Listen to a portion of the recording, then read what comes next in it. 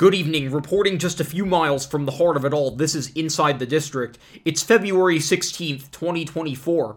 I'm Jordan Levinson, and here's what's happening. The new musical Water for Elephants has just put 2 additional rows of front orchestra seats on sale. Ringside seats can be purchased now at telecharge.com.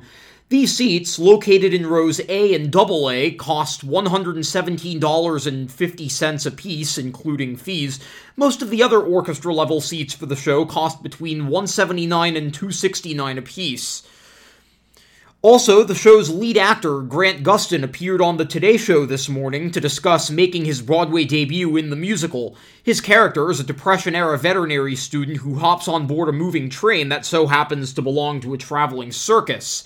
Water for Elephants begins Broadway previews February 24th at the Imperial Theater, before a March 21st opening.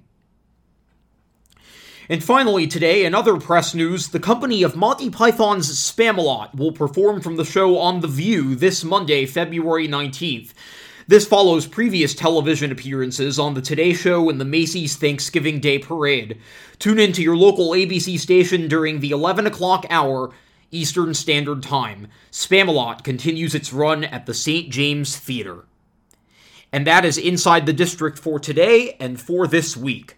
The next episode will be coming your way on Tuesday, February 20th. Have a safe and enjoyable long President's Day weekend. Once again, I'm Jordan Levinson. Lights out.